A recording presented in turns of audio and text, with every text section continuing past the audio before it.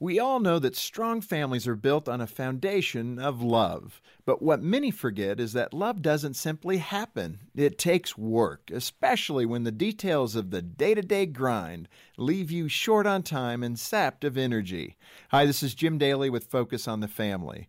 So how can you maximize your family's potential for bonding when moments together are brief and fleeting? Well, one of the best things you can do is make a memory. Good memories are a simple way to create a sense of common identity and shared heritage among the members of your household. And it doesn't take much. All that's required is enough presence of mind to lay hold of those little moments in life. If you can do that, it's possible to turn the smallest event, no matter how mundane, into an anchor that'll keep your family grounded in love and connected for a lifetime. It could be dinner with your spouse, running errands with your kids, or even a late-night conversation about someone's favorite book. It's all about being creative. Holidays, birthdays, family outings, even just the weekends and evenings. Seize the moment. As a matter of fact, memories can be made out of something as simple as pen and paper.